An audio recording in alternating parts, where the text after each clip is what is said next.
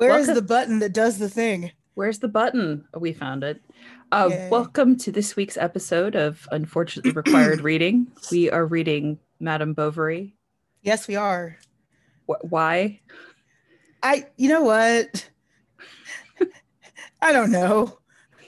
It's, I feel like a lot of this journey has been you suggesting books that you liked and then you coming to hate them. I think this Yeah. was mine.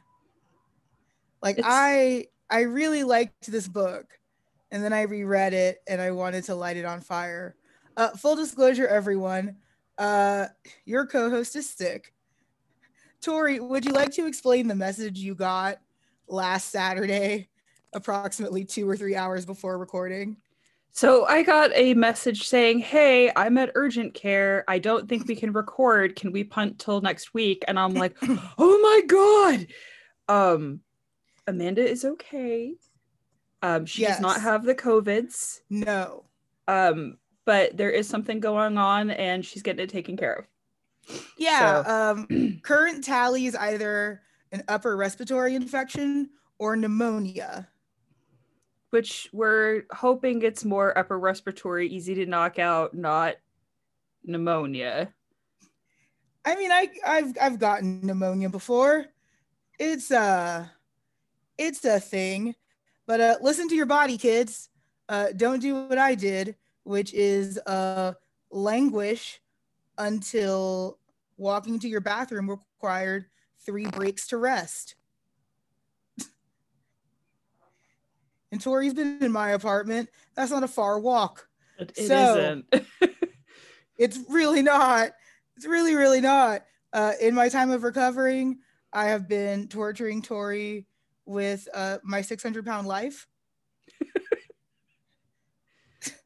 which is kind of amazing because it's we have this whole conversation about how it's like, oh, let's be sympathetic, but also we're gonna have show them eating an entire cheese pizza and negating the entire point they just made. Oh my God. Yeah. Like, so for our listeners who are not American or don't watch reality television in the way that I do, a person who's trying to violently escape their feelings, um, my 600-pound life chronicles people who are over 600 pounds on their journey to bariatric surgery and air quotes health. Because remember, the BMI does not exist. Obesity is not a real disease. While there are plenty of issues with being big, there's also plenty of non issues about that. But that's a whole other podcast. Um, Basically, the BMI was invented to terrorize women. Mm-hmm. Which So, is real anyways, fun because yeah. some doctors still do actively believe in it. My doctor was kind Mm-hmm. of stunned because I came in and she's like, "Oh my god, this chick is probably has type 2 diabetes." Keep in mind, I'm not that big on a scale of like 600-pound life. I'm nowhere near that. Not Exactly. not that that isn't. I mean, it happens. I do have a disorder where my body decides it wants to hold on to stuff because it's absolutely terrified that my insulin's Mm-hmm. not going to work anymore. It's a whole thing. Mm-hmm. Anyway, my doctor got my blood test back and was like, "You're perfect. Your cholesterol is perfect. Your triglycerides are perfect. Everything on here is perfect." And I just had to sit there and be like, "Mm-hmm. Now, can we talk about other options and like taking my concerns seriously about other things?" Cool. Like, Yeah, I have the unfortunate two-part symptom of being black and having a bad family history. So that's fun. But yeah, my 600-pound life might have the worst framing of any television show I've ever seen. Because yeah, like they'll have this like moving voiceover of like, I feel like a monster. I don't belong in this community. I don't know why they became Eric from Phantom of the Opera. I don't know. I'm sorry. are you going to create like a fantasy murder prison? Oh my God. I'd love that. But then like the next scene is like the famous one, and I think we'll probably put this in the show notes now, is a lady who like takes her rascal scooter through the drive-through at McDonald's. And the whole like dialogue is just, I feel so out of place. The freak show, if people want to see the fat woman, they just need to hope I leave my apartment. And it's like, ma'am, no one's making you do this. No, the producers aren't producing that much. You chose this. So there's a guy with the camera who has to watch you cross the street in your rascal scooter and then drive through McDonald's and get like a 20-piece nugget and then drive back while you're talking about how out of place in society you feel. Well, what's really frustrating about that show is so many of these people have legitimate life trauma. They do. They have legitimate problems that if they had been addressed by society that actually takes mental illness seriously, we would not have this problem. And I'm not like trying to victim blame or anything like that. We know that that's not the team that I hang out on. No. But it's heartbreaking because it's like, well, if we had made services available, this wouldn't be a problem, you know? And then now they're getting blamed for a bunch of stuff. And anyway, we know me getting angry and refusing to watch most TLC shows. So, I mean, I don't know when this started. It's a show that I used to hate because, full disclosure, my mother was morbidly obese. She was never up to 600 pounds, but she was usually in like the 3 to 5 range. So I don't know why I watch shows like this outside of just like, I guess, self-flagellation. It's like, hey, remember all those feelings that you didn't touch about your mom? There's an 1.5-hour block about that. I will admit, I used to watch My Strange Addiction, I think it was. Oh. And I finally got so irritated because I used to watch it with one of my best friends in California, and he and I would sit there and I would be like, you know what's really frustrating? This girl's getting married and I am single as hell. Which was stupid. Mood. And mean. But it was one of those things where it's like, I had to stop watching it because I'm like, why? Like, it's basically, a lot of TLC shows are just modern day freak show. It's just modern day freak show. We want to see what the terror is so we can avoid it. It's a lot of like true crime and stuff like that, which I love and I understand is problematic to say the least. Yeah. But like, I'm listening to this whole series right now about Silvio Berlusconi. Can't pronounce it. It's Italian, which is a lie. Berlusconi? I don't know. I'm sorry. Italians aren't Italians. Real. Italians are delightful. But I know. What is the Eddie Izzard thing? Just going around on scooters saying ciao. Except for when they're really racist. Well, xenophobia is an issue not just in the United States, but all of Europe, the UK. I don't think I got catcalled. I don't think I got catcalled more anywhere else than in Rome. And I didn't even look good. I was in like Dora the Explorer pants and like an Old Navy t-shirt. I just totally pictured you in the full Dora the Explorer outfit. And that's pretty much what I think I was wearing. I'll have to find a picture of me in Rome, but I'm pretty sure I was like Black Dora the Explorer. Dude, if a guy like comes up and grabs your butt, you're like, swipe or no swiping. Pretty much. Like, and it's so weird because I know Latin, so I know just enough to be dangerous. And it's like, that's not word you say at woman. I had a guy once at when I worked at Barnes & Noble who didn't know that I spoke Spanish. And I was standing at the counter. And he looks at my hair and he looks at his friend and says in Spanish, I wonder if the curtains match the carpet. And what he didn't realize is that I understood every word he said. And I raised my eyebrow and he looks at me, he goes, it's a compliment. I go, I speak Spanish. It's not a compliment. That man paid faster than any person I've ever seen, got his purchases and hightailed it out of there. It was hysterical. And I'm sitting there going, God, I can't imagine him doing this to another cashier. Okay. Anyway, so we're in France for some reason. What are we eating and drinking? Now, I made this note last week when I thought that I wasn't going to die. So initially, Amanda's suggestion was leftover New Year's champagne will do just fine. Yes. That's no longer an option in my house. Yeah. I actually got a bottle of champagne from my job. Oh, cool.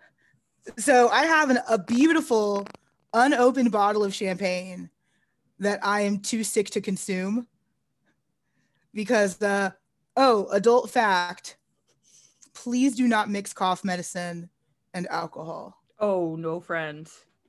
Oh Like, no. just, I can't take a lot of cough medicine anyways because I have asthma, and you're not supposed to really take a cough suppressant because that's how you get double pneumonia. Ooh. Because the whole point is to get the stuff out. So if you suppress your cough on already weak lungs, that's how you get pneumonia in both lungs. Ooh. I am not a So fan of this. this has been my life for 30 years. Exhausted, sick Amanda. So what I'm drinking currently Yes. looks really gross, but it's actually okay. It's called Tequila Rose. I won it Oh, in a raffle at work that they just I've left it had on my that. desk for me since I've been working from home. Mm-hmm. But it is strawberry flavored tequila, which sounds like it'd be really gross, like a strawberry cream. It's delicious. But it's actually pretty good. It's better served Yeah. cold, so it is cold. But it kind of reminds me of like the blue milk from Star Wars, just pink.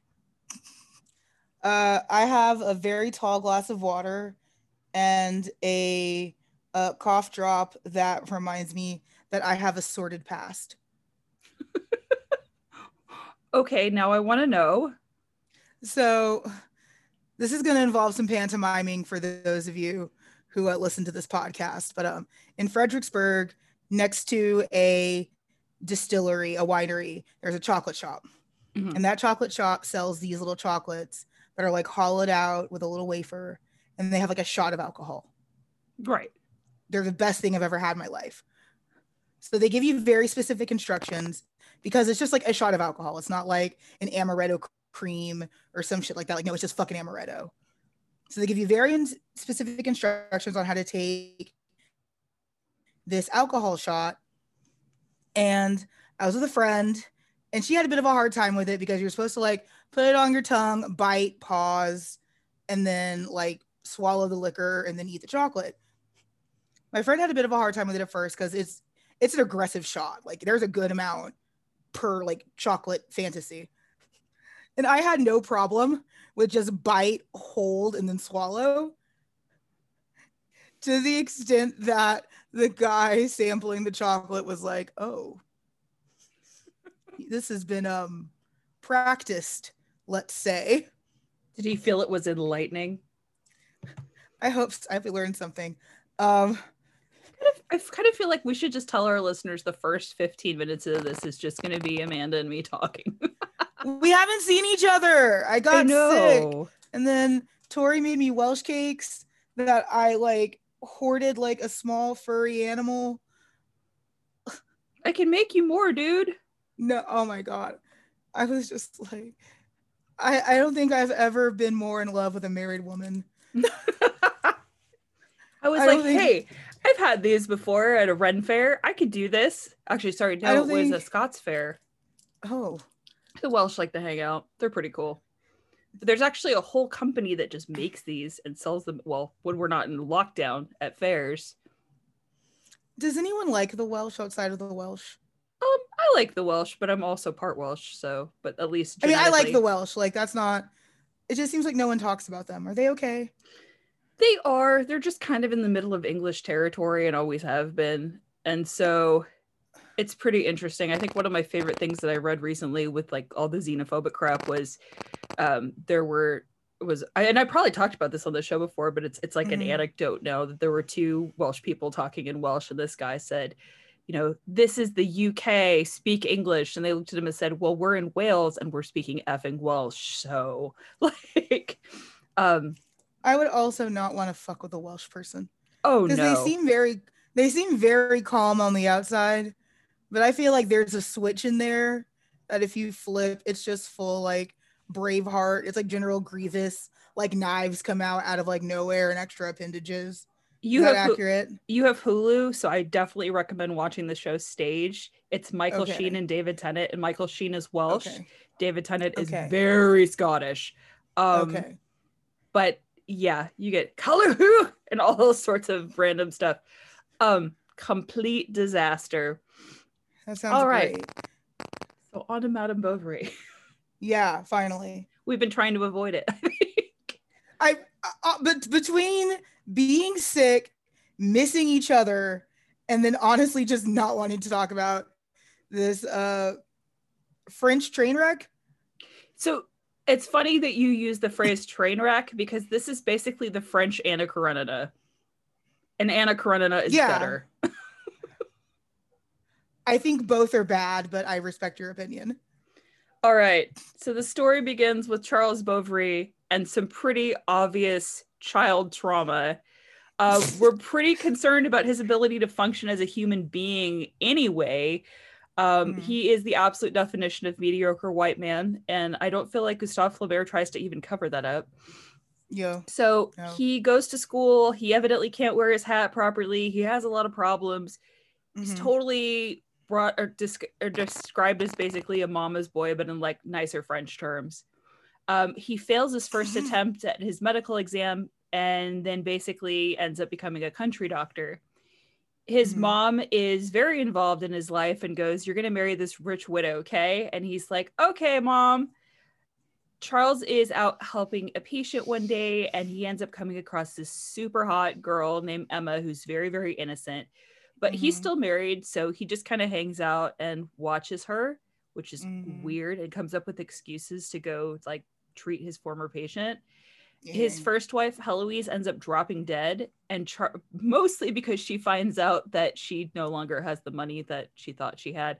And Charles learns that he is no longer getting money from Heloise now that she's dead and all that fun stuff. You have a bright light. My lamp got possessed. It was like, the power of Christ compels you. It's your demon. Oh, God. So Charles is still way into Emma, so he goes back and proposes to her. They have a fairly elaborate wedding. They move to a town called, which again, we have the fun thing where I took Spanish instead of French. So it's Tosts, I think it is, where Charles works. But Emma was a convent girl. Of Toast? I don't know, Toasts. Evidently everyone there is having a stroke at all times. Anyway, Emma was a convent girl originally, so she has some pretty lofty ideas that she got from novels, and she thought marriage would solve all her problems and that she'd be magically in love with her husband for all time, which I feel a lot of us thought this at 20. Anyway, so needless to say, the marriage very much does not live up to her expectations. And rather than being the wife of a wealthy nobleman and going to extravagant parties, like she attends one of them and she's really into it, Emma's pretty much stuck at home all the time. She's bored, she's depressed, and then she gets sick. And then she gets pregnant. And Charles is like, "I'm such a good doctor. I have an idea of what we can do to make you feel better. We'll move to a new town." What? No. Because they didn't really focus on things like depression. That was just a woman's issue. It also didn't exist. It was hysteria. Yes, it was considered to be, this is an issue because she has a uterus. Yes. Anyway, so they move to the town of Yonville and they meet the town pharmacist, Homais. I think it is Homais. I don't know. He is another mediocre white man who really, really likes to hear himself talk and likes to get involved in everybody's business. Emma also meets a law clerk named Leon, and she and Leon have a lot in common because they both hate living in the country and both use romantic novels to escape. Emma ends up giving birth to her daughter Berthe, and she's disappointed with that too. She wanted a son. She continues to be depressed. And then romantic feelings spark between her and Leon. And Emma realizes Leon loves her, but she feels guilty for her feelings, so she throws herself into the role of dutiful wife. Leon gets tired of waiting and goes off to study law in Paris. So now Emma is even more miserable because she no longer has that distraction. So that was a fairly innocent thing. It was mostly an issue of the mind. But this is where it gets really bad. Emma goes to a local agriculture fair, like you do when there is absolutely nothing to do in the country, having lived there. And Excuse me, the State Fair of Texas used to be the state's largest agricultural fair. I will hear nothing of your deception. I want to eat fried Oreos under Big Tex when he's not on fire. So for those of you who don't live in Texas, I think it was 2012, there is a giant Texan man statue, which actually originally used to be a Santa Claus, at the State Fair Pavilion up in North Texas. And he's got big hat, and he used to go howdy. Well, no, he doesn't say howdy. He just says something. I don't know. I don't remember. Anyway, there was an electrical issue and it caught fire and burned up in a matter of minutes. That you can watch the video on YouTube, which now I feel like I have to write down. Yes. And it's pretty dramatic. It ended up getting replaced. Because he keeps talking. Yes, because it's like saying howdy as it's like burning. Right. And you just see these people going, what is happening? Thankfully, everything's been replaced. It's pretty, but then we had COVID, so they canceled this date for last year. Anyway. Yeah. Also, Big Tex is the wearer of the largest pair of jeans in the world. Mm-hmm. Yes, he is. This is a part of the Texas indoctrination. If you wanted to peek behind the curtain, these are things that we all just know. Mm-hmm. What's really weird too is when you come from another state and you get here, it's like you start learning these things as quickly as possible. Mm-hmm. And you're going, hey, yeah, I totally have a waffle iron that's in the shape of Texas, which I don't. I have one in the shape of a skull, but that's a whole other thing.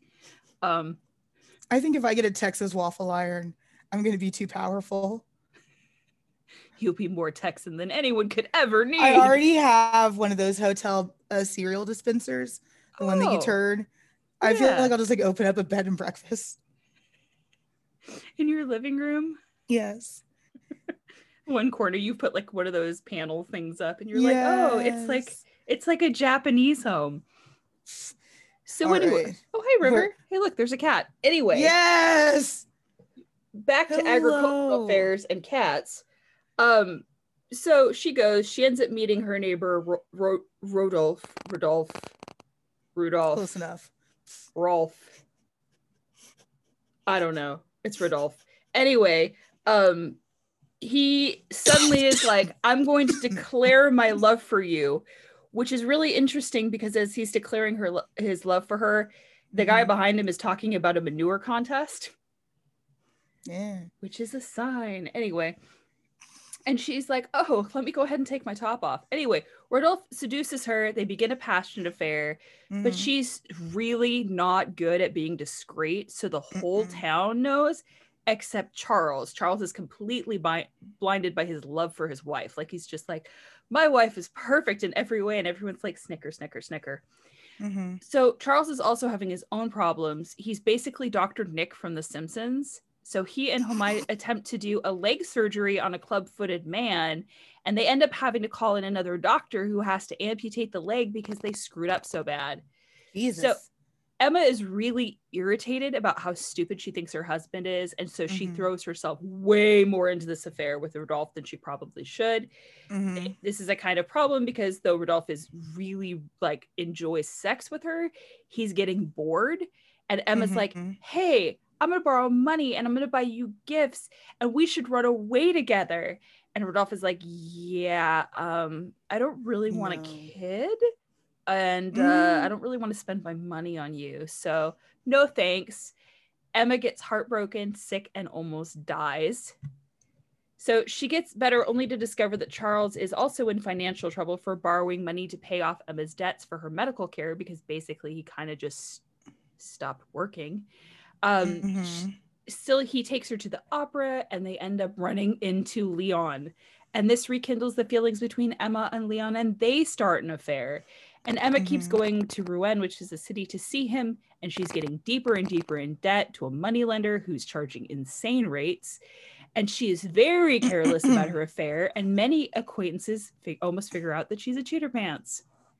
So she ends up getting bored with Leon and he's kind of getting bored with her. So she decides instead of dumping him, she's just going to get really weird and very demanding. Her debts are huge. And the moneylender is like, I'm going to come take some property now. So she's really freaked out that Charles is going to find out. So she goes back to Rodolph and says, hey, if I have sex with you, will you maybe help me with my debts? And he's like, wow, that's insulting. So he's very nope to the idea, and with no other options, she decides to kill herself by eating arsenic, and she dies in horrible agony. Charles buries her in her wedding dress because he thinks that she is a picture of innocence and perfection, which the rest of the town, again, is like snicker, snicker, snicker.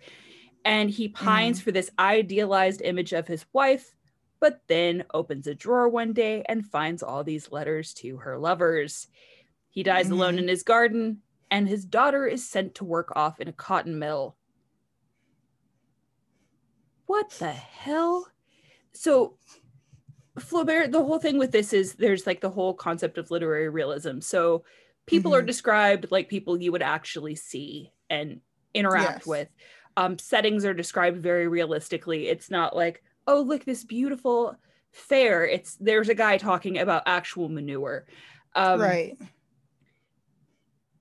What's interesting about this, and this one of the reasons that this is a novel that's continued to be read in school and continued to be shared, is that this was one of the first times that instead of placing all the blame on the woman, they made her sympathetic, and they made Charles sympathetic to some extent as well. Now, we read this with a modern eye and be like, oh my gosh, girl, anyone else? Yes. But at the time it was like, look, Charles is very innocent. He's, been under his mother's thumb for years. He, is doing the best he can with the lack of real education. And Emma is very much described as, look how, she's this innocent convent girl. Novels have ruined her, which is an interesting rhetoric that you hear a lot from this time period. And to this day, depending on who you talk to. Which is interesting because we now have Bridgerton on Netflix, and all these people are like, this show is so good. I've watched a few episodes. It's not really my cup of tea. It's okay. It's really well filmed. As far as Shondaland stuff, I prefer Scandal, but even though that's really unbelievable. Yes. But at the same time, people are like, oh, this is based on a romance novel series? I had no idea, which is funny because there's a lot of romantic elements. There are. But there's always been this kind of, we're giving people these false fantasies. It's like, what do you think most adventure novels are, friend? Sci-fi, fantasy, regular fiction half the time? It's police escapism. Propaganda. I see what you're going with that. But it's interesting. As far as like themes and symbols too, the whole thing about her being buried in her wedding dress to represent her purity is the funniest, like, saddest joke at the same time. It is. It's also like such a tragic Arrested Development because like you can tell that's where she stopped for him. Like that's it. She will always be this like virginal bride that was still that innocent little convent girl rather than the complex, mature woman she ended up being. And that's really disappointing because she really is a very complex character, more so than I think most novels would have given her credit for. The problem with a book like this, and I think we discussed this when we did A Doll's House, is that not only do we bring modern sensibilities to this, we also bring our own feelings and traumas into it. So I remember reading this book in school and like a lot of people just hating it. And it's like, I can kind of see where she's coming from. And then you look behind me and there's all these like boxes of mommy trauma. Well, what's interesting too is her character is a little bit like Brett from The Sun Also Rises, Hemingway, where sometimes you read this book and you hate her. You absolutely hate her. You're like, well, you're just stupid. And then you get older and you go through things and you go, ugh. I mean, what were her choices? Right. What were her options back then?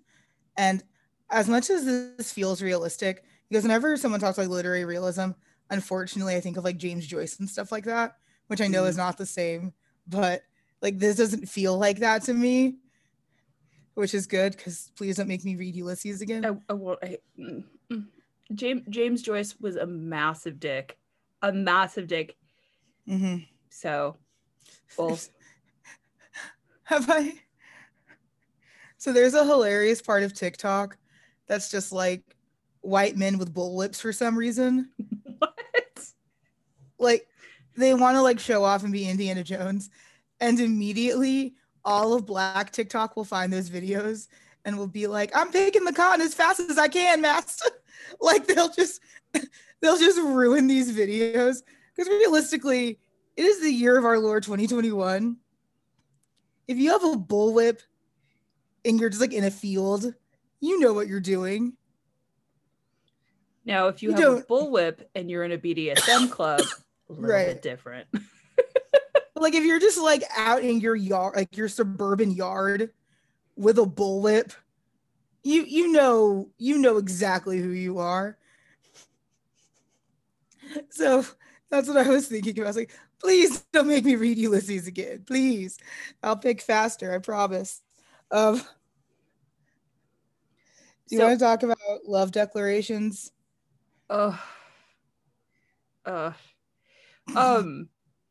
Having been the receiver and the giver of love declarations many times, hormones are a hell of a drug. Rodolphe declaring his love to Emma in front of somebody discussing a manure contest. It's like Flaubert just pointing, going, "This guy is full of shit." And it's very clear. I don't know. So we know Charles Dickens was paid by the word. Yes. Do we know if Flaubert was paid by the word? Probably, because I know back then Victor Hugo was. Oh, is that why Victor Hugo novels are ridiculous? Yes. Also, he's a bad writer. I've actually never read any Victor Hugo, so I don't. Oh, don't say that. I get a birthday this year. No, you were trying. I don't think we've actually figured out which we're gonna read next time yet either. Have we? Yeah, we have a list somewhere, and then I contracted the plague. So do you want to? We were trying so fucking hard. So like, I need you all to understand.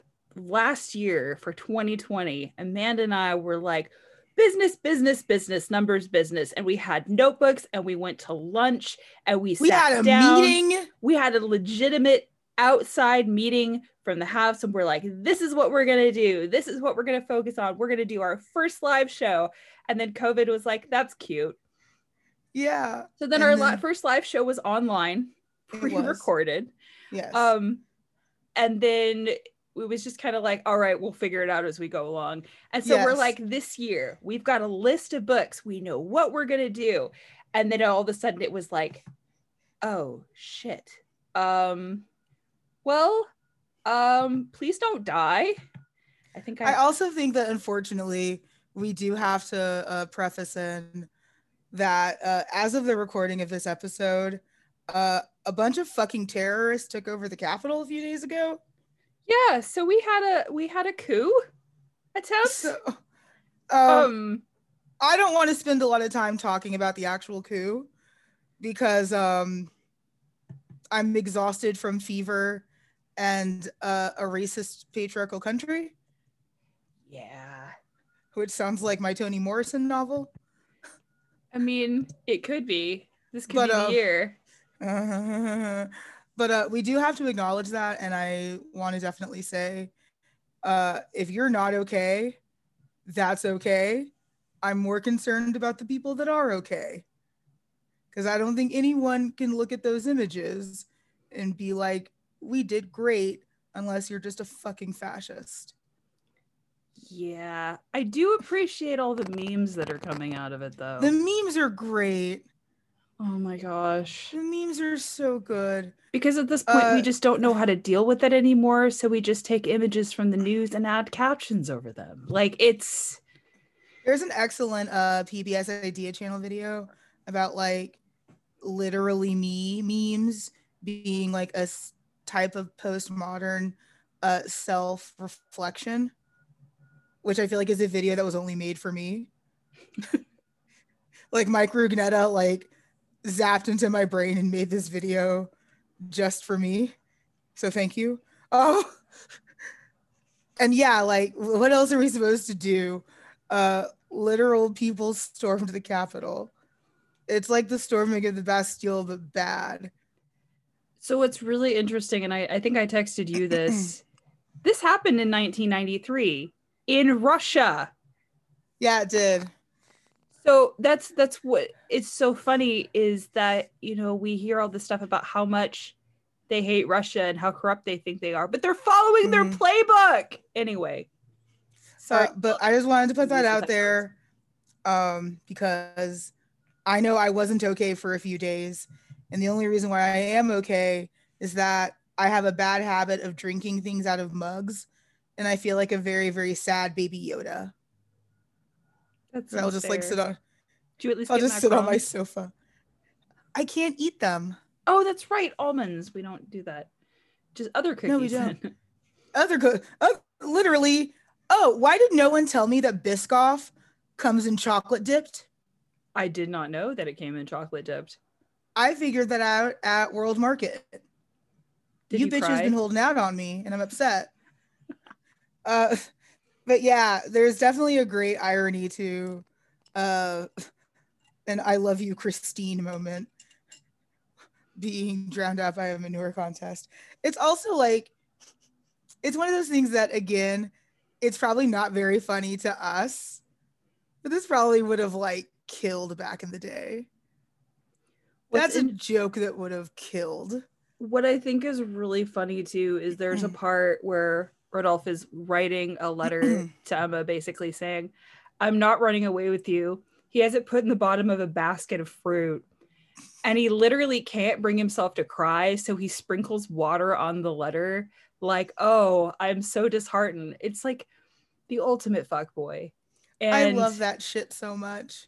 It's like, oh, I can't cry, but she's gonna think I'm mean if I don't do this. It's like, dude, you're leaving her stranded. She's gonna think you're mean regardless. I know. But it's just so, like, little things like that I think are just very funny. And I think, like, to make this philosophical, I think like that's one of the big problems that we have with reading books like this nowadays, is that like those things just aren't funny to people anymore, or to like most disinterested high school kids. Like they were great to me when I was like 17 and moody. Still moody, but like that's just not funny in the same way that it was, 100 years ago. And that's like really such a disservice to people, because you get these books that are just like fucking hilarious if you've read literally any other book. You want to talk about fashion? Sure. She is really, really into clothes She is doing the most. Because she wants to be where the people are, like the rich people. She has the whole thing starts off like the money lender slash store owner dude comes up and he's like, look, I have all of these amazing scarves. You should have these. You're beautiful and they're beautiful. Mm-hmm. And she's like, well, I should probably ask my husband. And he's like, husbands. Nah. Yeah. You see a lot of keeping up with the Joneses in this, and a lot of it being expressed as like fashion being a way to like ascribe rank and taste in a person. Because I know this as a semi-single person in 2021, there are a lot of things that I'm judging about you in your dating profile, and one of them is what you're wearing. And we do that. Like, oh my God, I still hate this to this day. Is when it's like, don't judge a book by its cover. That's literally what covers are for. That's literally why we cover books. Otherwise, it would just be unadorned manuscripts.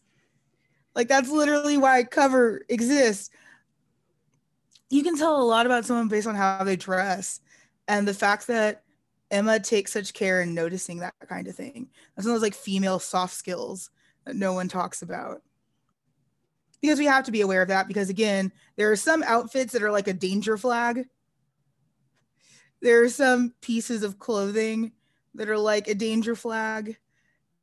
I hate that we have to know these things so we don't get raped and murdered, but we definitely have a good idea of what danger looks like.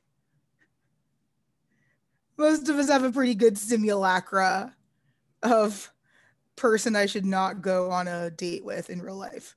It's one of those things where the lower his neckline is, the more concerned you should probably be. Yeah, if he has a wooden Japanese training sword in the background of his photo. How did you know about my fiance, my ex-fiance?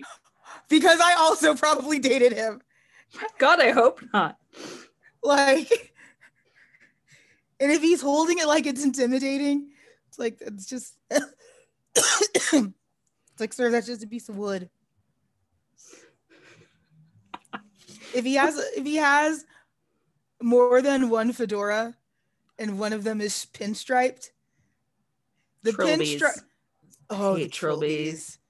I think the pinstripe fedora is the one that's like, I am never speaking to this human being. So when I met my husband, he had 3 trilbies. And I looked at it and I said, oh, I hate those things. And I mean, it was casual. It was one of those throwaway things. He threw them out. We had just started dating and he's like, you're right. And I'm like, yes. What? Like, I'm not telling you how to dress. That's like not my goal here. I'm telling you how to dress. He's like, no, those need to go away. But he still teases me about it. He'll be like, I don't know, maybe I should get a trilby. And I'm like, please, just, if you want to, go ahead. But I'm wearing this cowboy hat everywhere. Oh my God. Oh, that's another one. Cowboy hat with no obvious reason to be wearing a cowboy hat. Other than Texas? Texas, honestly, is not enough of a reason. Like, I'm from North Texas. If you're wearing a cowboy hat in fucking Plano, you're a poser. You are a white man and a poser. In hill country, totally give you a pass. Hey, that's what I mean. Without reason. Because I know ranch people here. I know them. They live in towns. They don't have Walmarts. You get to wear as many hats and boots and bolo ties and have the biggest truck you want because you're actually doing something.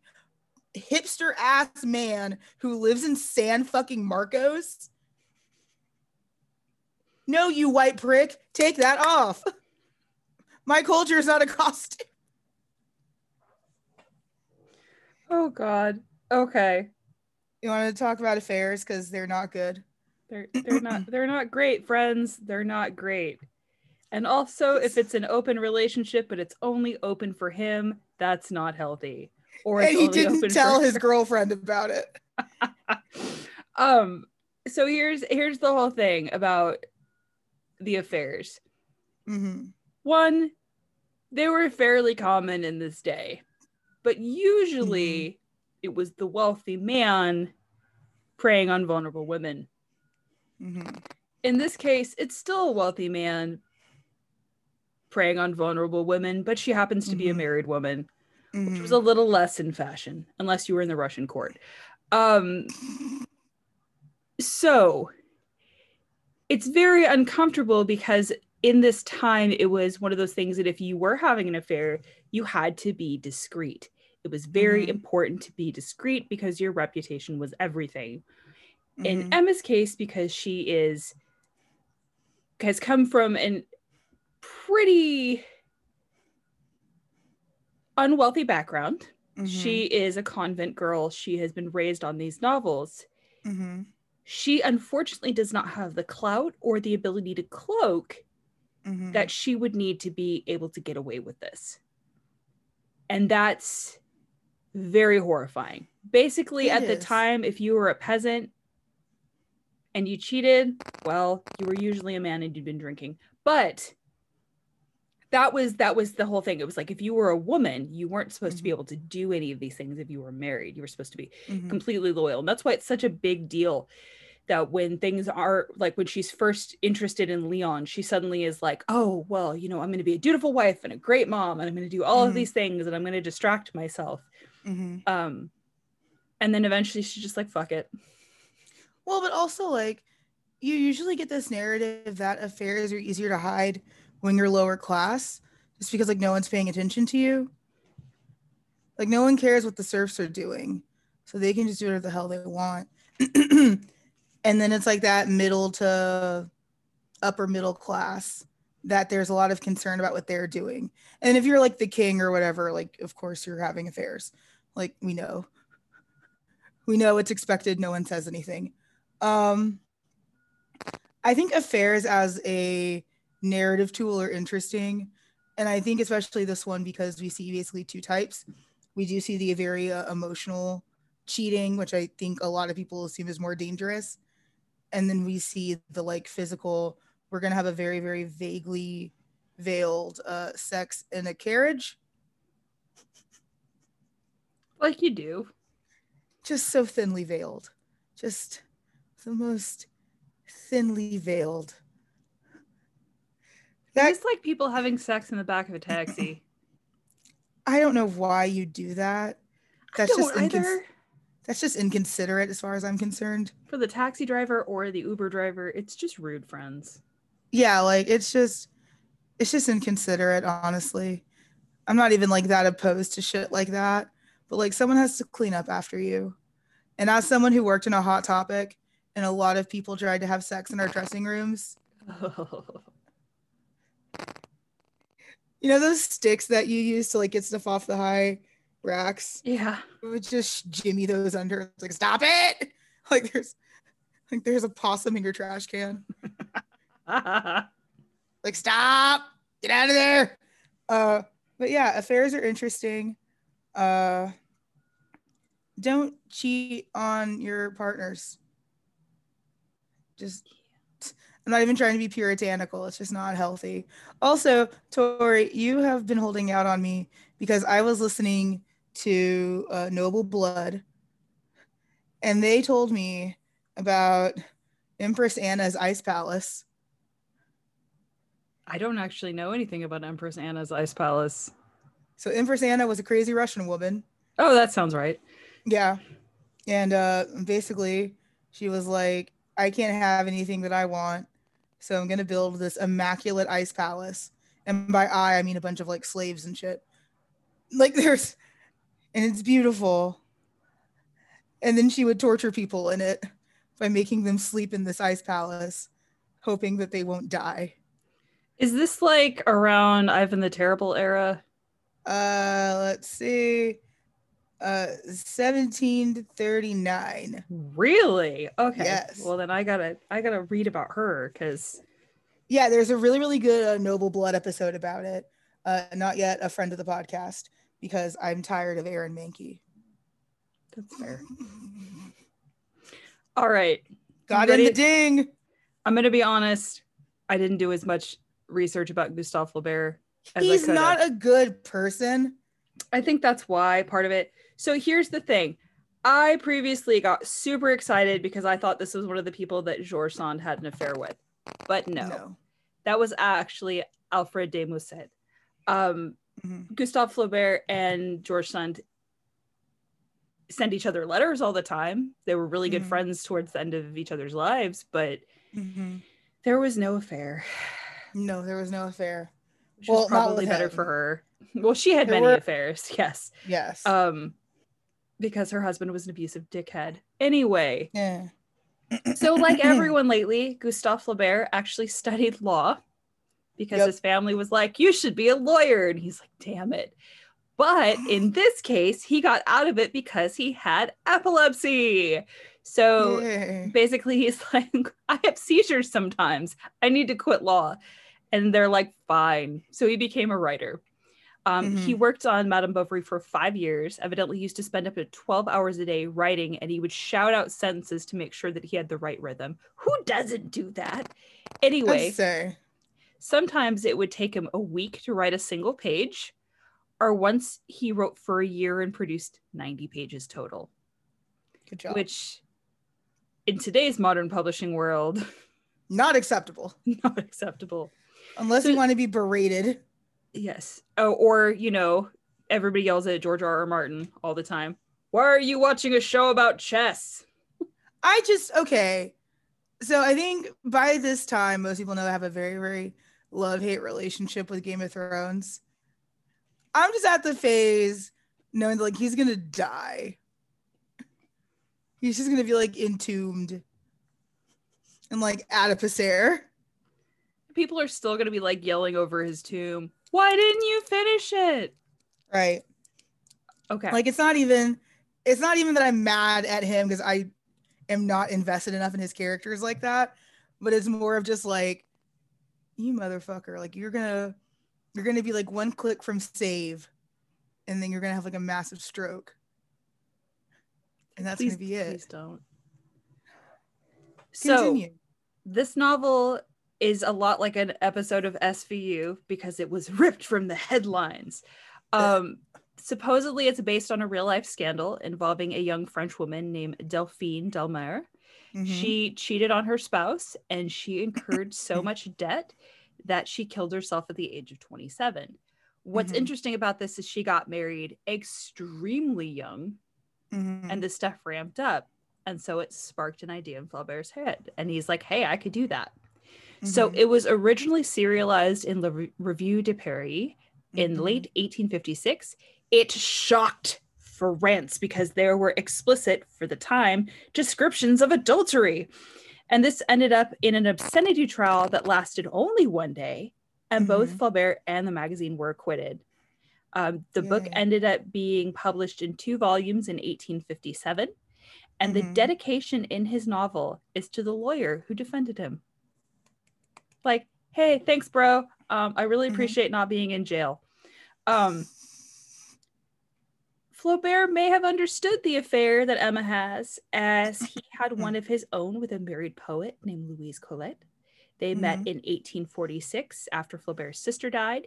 He met her when she was having someone he met Colette when he was at an artist studio and he was having someone create a death mask for his sister. And they ended up exchanging all of these letters with each other. They're very romantic. I love death masks. They're so creepy, but they're so interesting. We're so weird. I know. How did we find each other? I don't know, but I'm thankful every day, man. Same. Because I can send you things that I really can't send anyone else without getting a wellness check. Oh my God, same. The sheer amount of like, okay, story time from Amanda's doctor's appointment. So I went to go to the urgent care, and the big concern was that I had COVID because, you know, can't breathe, tired, no energy, like that's all COVID symptoms. So they took my blood pressure, and my blood pressure was like sky high, like probably should have been hospitalized, really, really high. So the doctor came in and he was like, I'm really concerned about your blood pressure. And I said, because I have a bad habit of self-deprecating or deflecting. I was like, that's cool. He's like, I don't think you having a stroke is cool, but okay. Oh no. And I totally forget that I do that to people because I'm hoping it disarms them enough to just shut up. And it didn't work. But like the amount of relatable stuff Tori and I can only send to each other. Because like there's no, obviously like that rhetoric does not work in real life. You cannot deflect that your blood pressure is so high that the doctor looks at you and is like, how are you here still? But Tori lets me sometimes, and that's wonderful. We send each other that's literally me, and you're looking at these memes going, ooh, maybe we need an extra therapy session this week. Right. It's like a possum on fire in a trash can. It's like, you got this photo of us. It's so like really, really excited because I found a possum meme the other day. It says baby possum leaking out of a trash can. It says, I hear you're talking shit. And I posted it in my group, and the one person I wanted to see it because she and I know about somebody who's been talking some mad crap lately, saw it and liked it, and I'm just cackling. I was like, excellent. That's a story for another time offline. I think the best one I've shared recently was me at 30. Like, I'm still young and not old at all. Also me. Time to have a celebratory cup of tea after cleaning the kitchen. 100%. And it's 100%. like, fuck you. How'd you get in my house? How do you know that that's exactly what I'm going to do, is have a celebratory, air quotes, cup of tea. I'm going to put gin in it, but like. The one about how one day you're young and cool and the next day you're discussing the merits of air fryers. That was like the one thing we asked for Christmas from my parents, and they got it for us. And my husband has been cooking everything in the air fryer, and I'm like, dang it. We are these people. Oh, speaking of Christmas, guess whose family is still talking about cheese? Yes. So Amanda, champion of the cheese plate, made a cheese plate for her family, Mm-hmm. and they freaking loved it, Mm-hmm. which is beautiful. Yeah, I got like all the heavy hitters of like the cheeses that we like. I got them the Delice. Ooh. I got them Red Dragon, and I got them that lemon Stilton. Ooh. Right, like I went all out. My aunt, we're what, like 2 weeks out from Christmas, right? She is still eating Red Dragon. And I suggested to do it with hot honey. She bought a tiny little jar of hot honey. She's like, how do you know all of this? It's like, who taught you these secrets? Like, it's arcane magic that I shouldn't know. You have a special book somewhere. You have a grimoire for cheeses. Right? Like, it's Castlevania, and like, I'm some kind of like horrible like cheese seeker. But she was just like we had Cornish game hens as our entree, and I have heard less play about a fucking game hen than I have about the cheeses I selected. So I'm just gonna go ahead and say that I am everyone's favorite bougie aunt cheesemonger. I am very sad that we have not been able to have cheese plates in a long time. I miss cheese so fucking much. Right? So, a couple more things about Flaubert. Yes. Just because he was quoted as saying, Madame Bovary is myself. So there you go. Sorry. I don't think he didn't kill himself with arsenic though. So anyway, he kept a list, and this is the petty that we aspire to be. Mm-hmm. He kept a list of what he thought were the dumbest thoughts and ideas he'd seen in newspaper and reading. Mm-hmm. It didn't get published until after he died, but it was ended up published as the Dictionary of Received Ideas, and people were pissed, but it was just like, this is dumb, y'all. And I love that it was posted after he died, so it was like, try to refute this. I'm dead though. I love this so much, honestly. Speaking of arsenic, that's why your green screen scares me, is because it reminds me of Paris Green, that arsenical green that killed all those children because they kept eating wallpaper. And the women who wore the dresses and it seeped into their skin, and then they would get really sick and die, and nobody could figure out why for a hot minute. Yeah. We should probably talk about arsenic for a hot second. As a poison. Okay, this is where Amanda sounds like a serial killer. I just watch a lot of true crime. As a poison, it was very easy to get up until like realistically the 50s, like the 1950s. Like you could get arsenic anywhere because it was just like a poison for rats mostly, or ants. I don't know how bad your ant problem is that you need arsenic, but okay.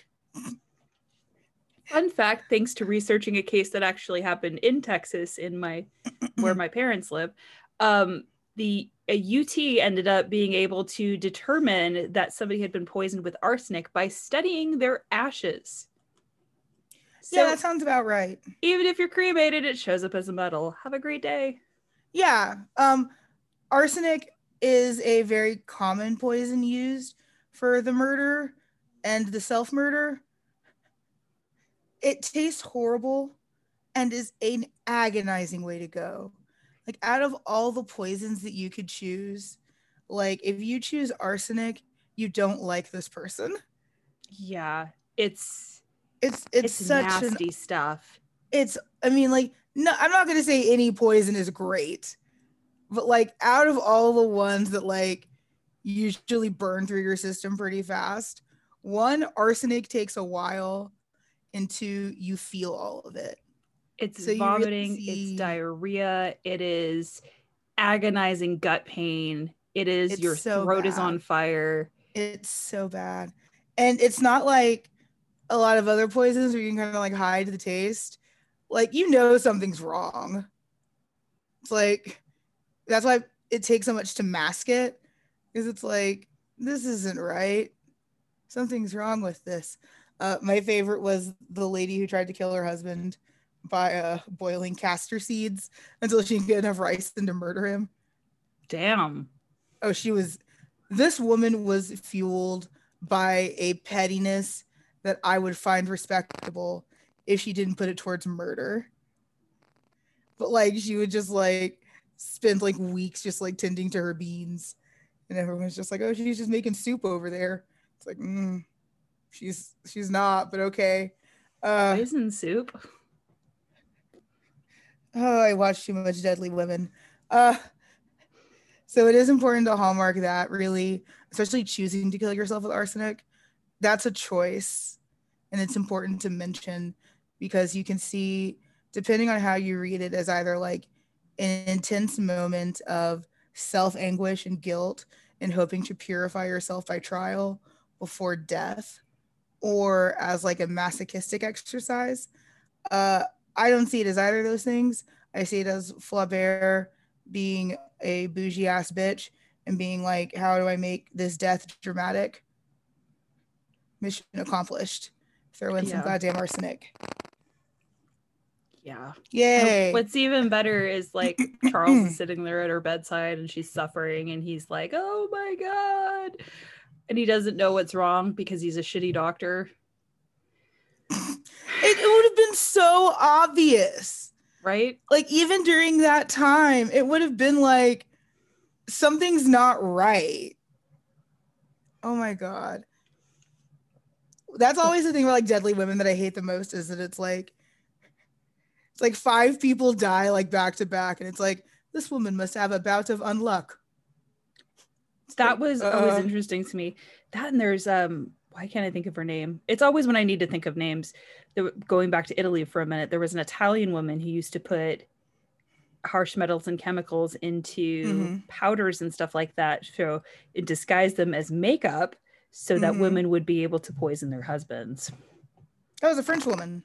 Was she French? I thought there was an Italian as well. I mean, there was, oh no, murderous Italians. So many makeup murderers. Anyway. Yeah, I only know that she's French because of lore. God damn it. You made me say something nice about Aaron Mahnke. Okay. So did we have to read this in school?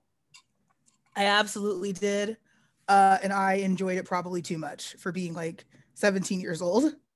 We did not have to read it. And I'm going to tell you right now, even our honors English class probably would not have treated this book with respect. I'm just glad they didn't give it to other people. Like, can you imagine 10th graders reading this? I was in 11th grade. So yeah, I can.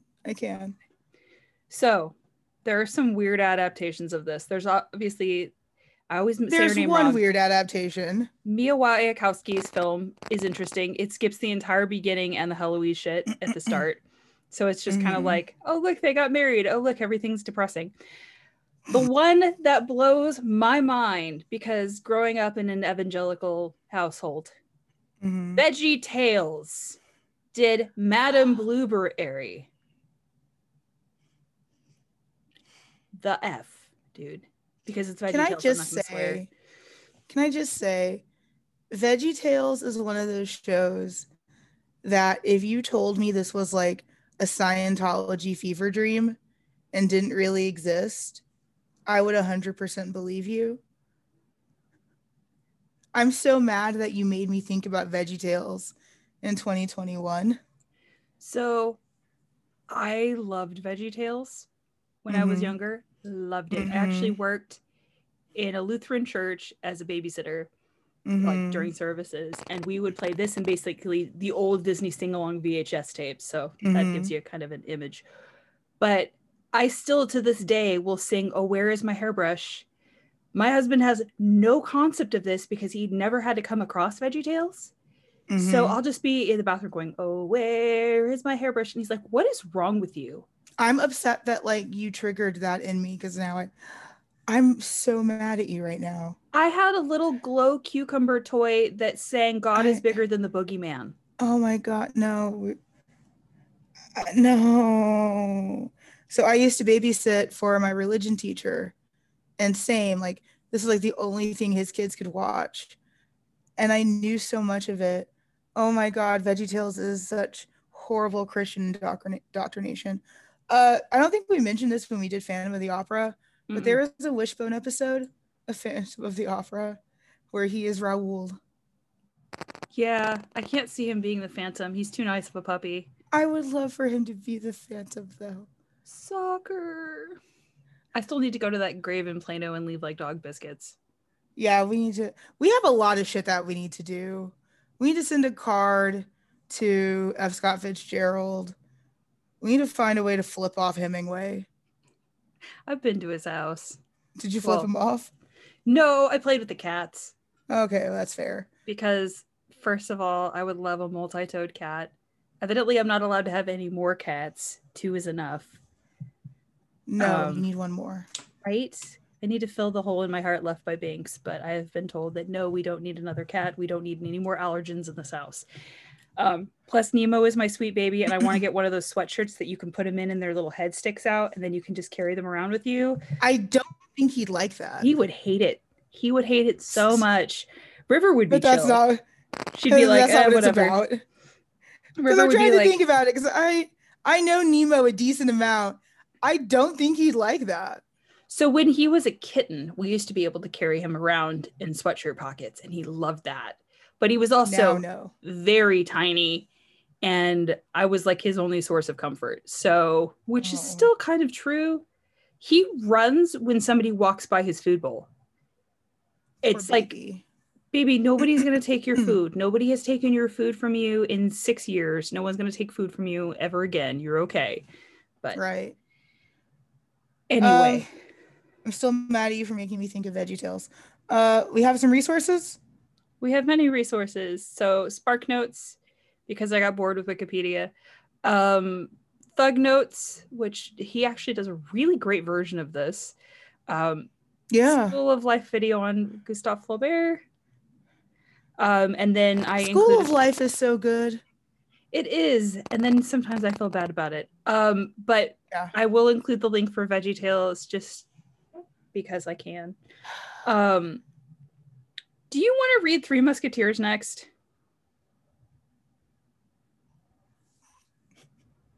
D'Artagnan, motherfucker. Yes. Or do you want to read The Count of Monte Cristo? Oh, fuck.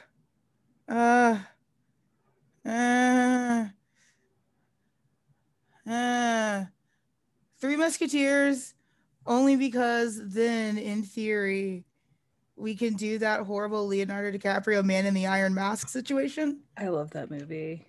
I had a poster for that behind my door in my bedroom growing up in high school. Which we will only explain next episode because the 90s. Oh, God, the 90s. So many drugs. Amanda also needs to go lay down. I'm ordering pizza and I'm going to bed. I'm just letting y'all know. I adore you, but I can see you starting to like sink. I can see it. No, it's not this. It's not so much the sinking. It's more of just like, one, I no longer have a concept of time. Just, am I conscious or not conscious? Or 2, I no longer have the energy to do anything except for in very short bursts of doing everything. Because also, fun fact, while I was leaving the urgent care, they gave me something for my blood pressure because they were concerned about like me dying. What they didn't tell me is that what they gave me was a sedative. Oh no. So I managed to get home safe. I'm fine.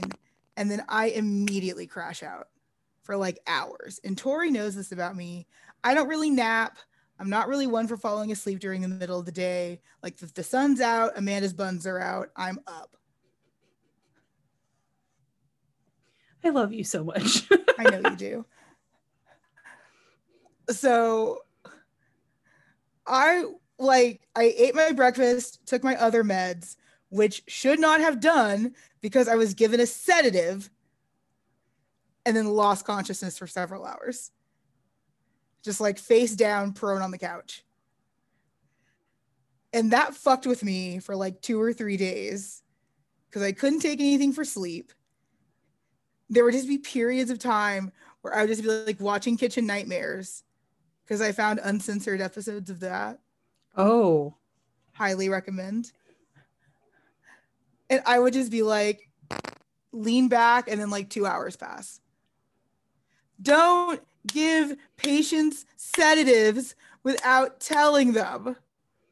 That's pretty key. That's pretty key.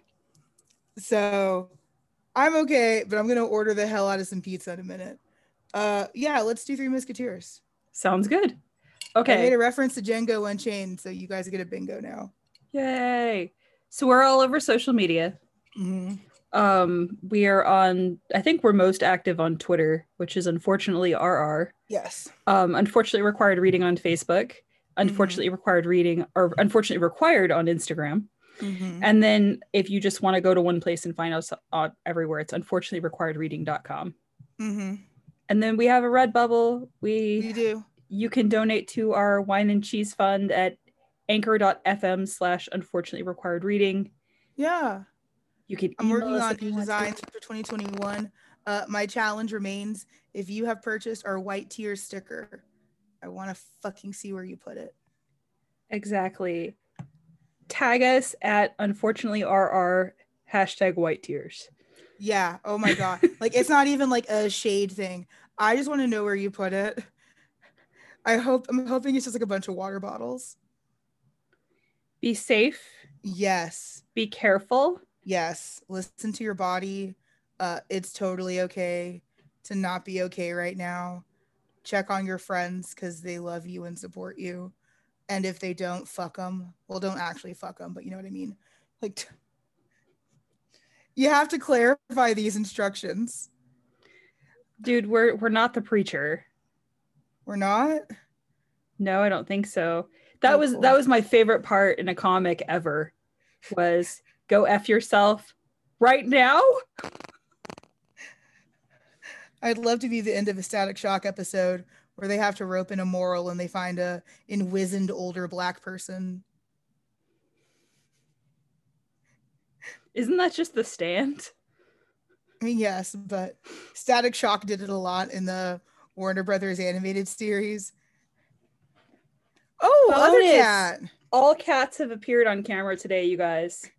This cat does not look happy to be here. He's not. He's like, Baby Hi, Nemo baby. is like, what's happening? Why are you holding me against my will? What is this place? Do you need to go? Okay. Yeah, that's gonna do cat stuff. Yeah, mostly he comes in here and sleeps on my feet. I mean, that sounds great. He has a special I bought blanket. a foot spa. I'm excited about your foot spa. I bought a foot spa, guys. I'm old. I'm old and downhill. I bought a vacuum and a foot spa. My daughter wants a foot spa very, very badly. I will send you the one I got on Amazon. It is very affordable. Send me the link and then I'll Absolutely. She goes, I want one of the chairs that they have too. And I'm like, no. No. Because she's like, I want to go get a pedicure. And I'm like, we're not going to a salon right now. I love you. I love the no in unison. Like, exactly. I'm also her mom. Like, I have anything to do with this. But just like, no. Tall baby is tall now and I don't know what to do. But I laughed last night because I put on lipstick before bed because I have like this lip gloss that I really like, and I put it on and she goes, Sleeping Beautiful is like a hard flex. And I just lost it. That's my kid now. Just random stuff. Adore her. That's so funny because I was told that through my entire like pageant childhood. Was it? It's like you have to sleep pretty. I'm not joking. We are now pageant queens. We are. Legitimate, like, you guys. I'm not even making that up. We're not. Like through my entire pageant childhood was you have to sleep pretty. Because that's how women develop complexes. Is that not all that is? Oh, no, it's 100%. I remember being a kid and my mom was like, here are the following things that we will not be doing during your childhood. We may live 40 minutes from LA. We will not be auditioning.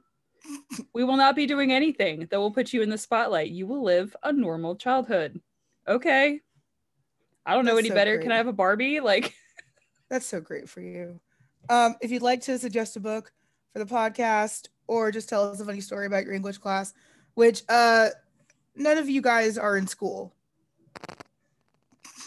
I look at the numbers. none of you were in school. But yeah, feel free to hit us up at unfortunately required reading at gmail.com. We would love to hear from you. Stay safe and go read a book. Yay.